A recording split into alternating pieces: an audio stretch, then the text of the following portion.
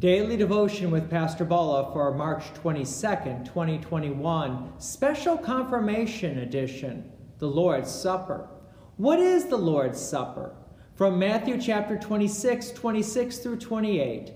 Now as they were eating, Jesus took bread, and after blessing it, broke it, and gave it to the disciples, and said, "Take, eat, this is my body." And he took a cup, and when he had given thanks, he gave it to them, saying, "Drink of it, all of you, for this is my blood of the covenant, which is poured out for many for the forgiveness of sins." The Lord's Supper is bread and wine that's attached to God's Word, given for you for the forgiveness of sins. So why do we need the Lord's Supper when Jesus dies on the cross for the forgiveness of our sins? Well, yes, Jesus did die on the cross for the forgiveness of our sins, but how do we receive that forgiveness? Jesus tells us how we receive it. In his body and blood with this bread and wine, because of the power of the promises of God's Word. So there are four things that are present: bread and wine, the body and blood of Christ.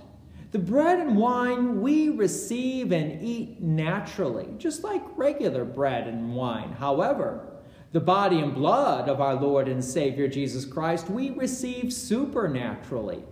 But all four of these things are really present for the purpose of us to receive forgiveness of sins.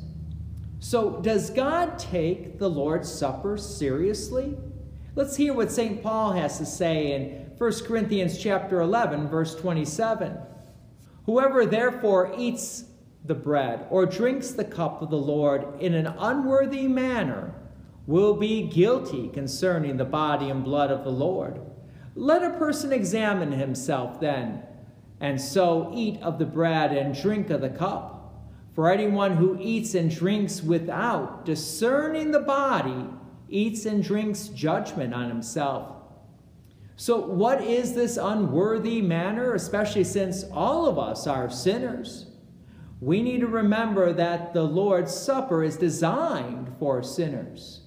So to eat and drink in an unworthy manner is not about sin so much as it's about, do you discern the body and blood of Jesus? That is only thinking that you receive bread and wine.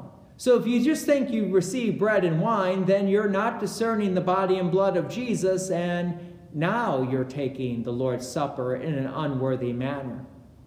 So when you reject Jesus, you actually are condemning yourself.